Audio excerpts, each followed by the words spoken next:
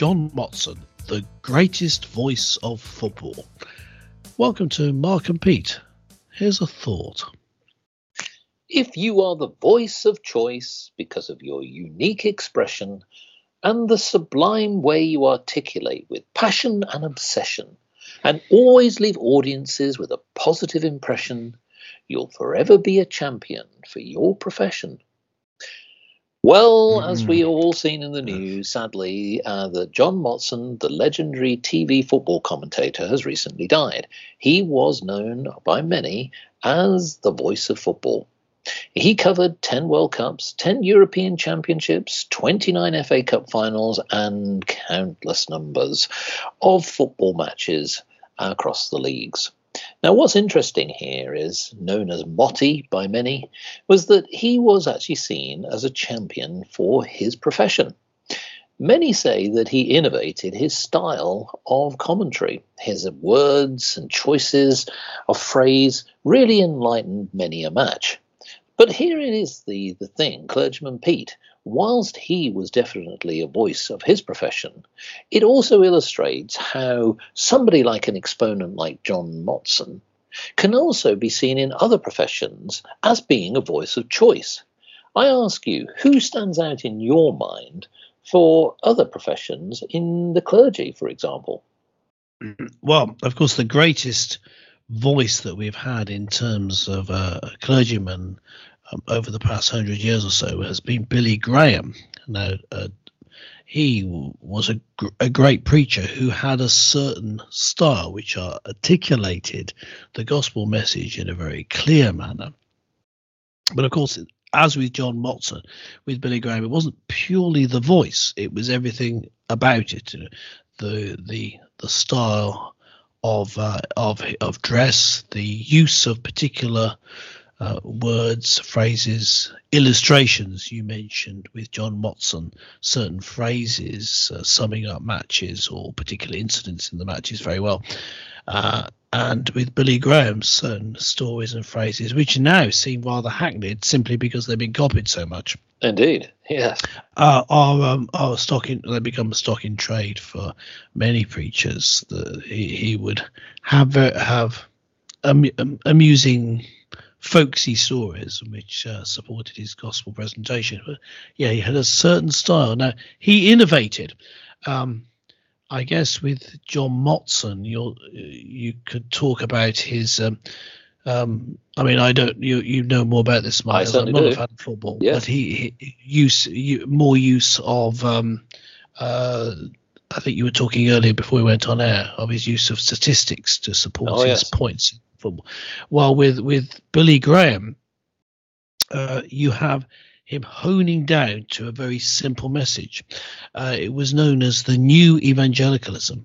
It was getting rid of anything that got in the way of this very simple, vital, central message. Some would say it was very reductionist, but whatever.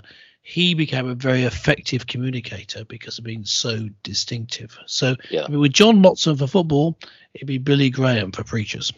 Well, there's actually a little bit of a religious link here, and you'll see why.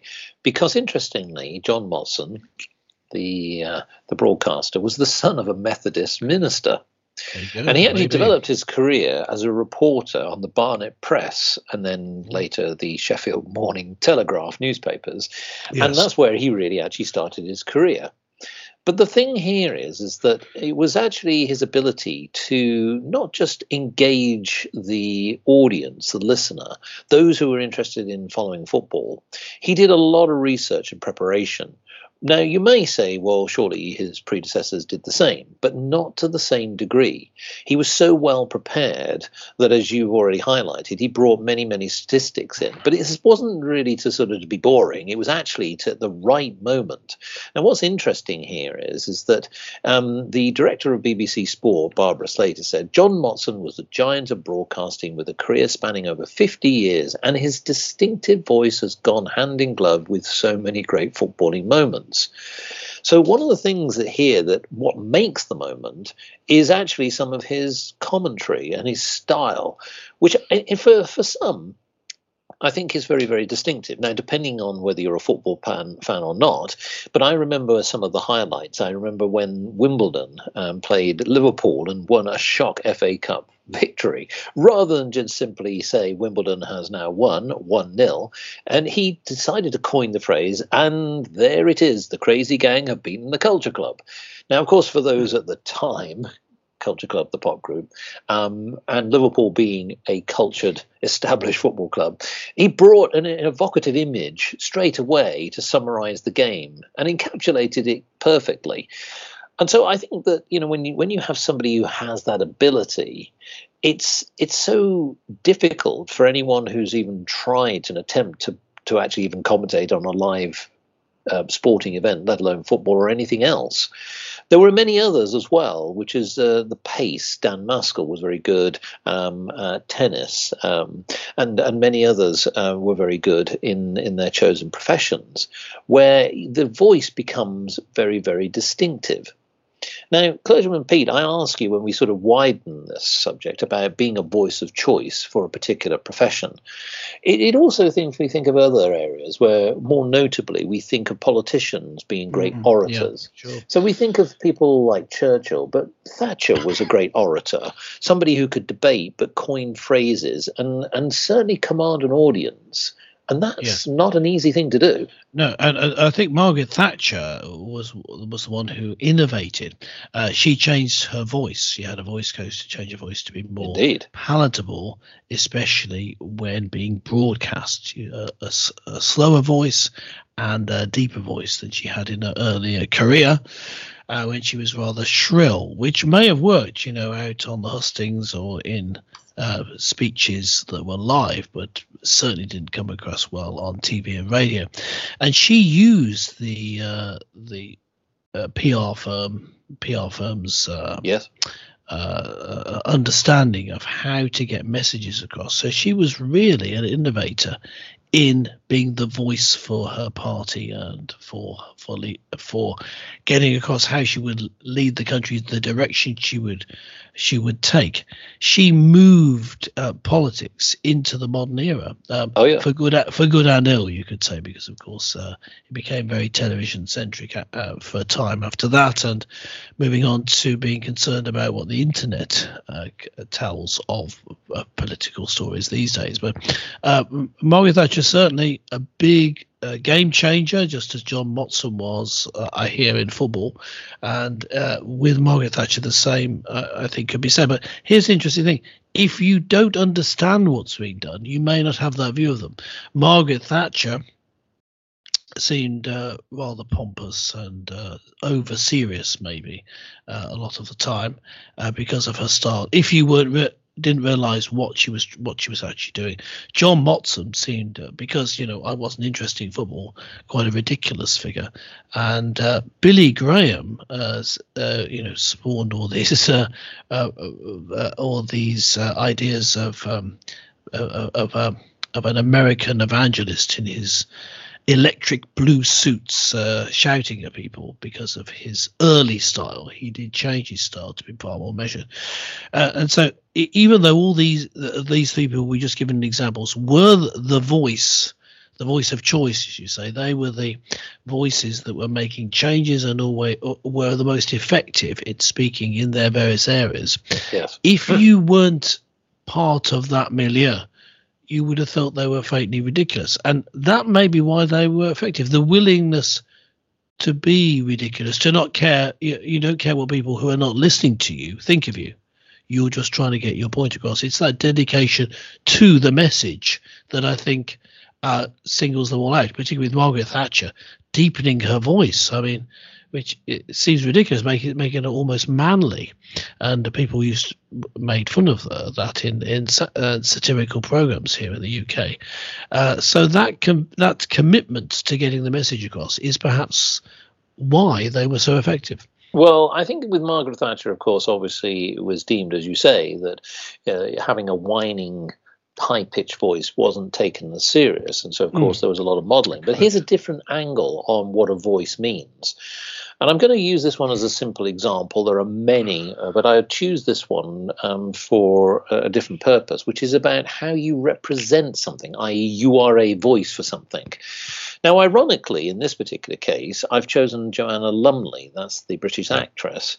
I say British because, ironically, she was born in India, but moved to England as a child. And she, albeit that she has a very distinctive voice as an actress, she's done many a voiceover, as people will know, for adverts and many other causes. But one of the things I talk about is her voice and representation for the Gurkhas' settlement rights in Britain. Now, the reason for this is, apart from the cause itself, the 75-year-old's father was a major in the Gurkha Rifles. And of course, as many have seen in the media, that this being the champion, effectively, a voice for a cause, I think is also very pertinent. So in many ways, whilst you can look at the tone and quality and richness of a voice, that's one dimension, but it's how you as a speaker represent something. Now, I think that that's also very, very important, because the reason I also bring the analogy here is, in my opinion, knowing football a lot more than you do, but one of the things I will say is that what John Motson did is he brought credibility to the commentary that, in my opinion, didn't have the same resonance, because he knew about the players with far more depth. He knew about the clubs, he knew about the history, he knew about the tournaments, he knew about the drama of a given moment. So what you were getting from this voice piece was a lot more than just simply saying 1-0. Well, yes. I think that it when we're talking about someone being the voice, the greatest voice for a particular profession or movement, it involves the style of voice, how you hear them. Yes. But it's the content, it's the character, it's even the appearance, the distinctive appearance of John Motson wearing his sheepskin coats. Yes, absolutely. All the people we've mentioned have very distinctive appearances as well. And so it's the whole package, shall we say, totally, that makes you the voice, including your character, your integrity, which in each case, I think we can say each of them operate with great integrity. Indeed. Whether they're alive or not. And so it's people that need to be respected for their character and for their knowledge.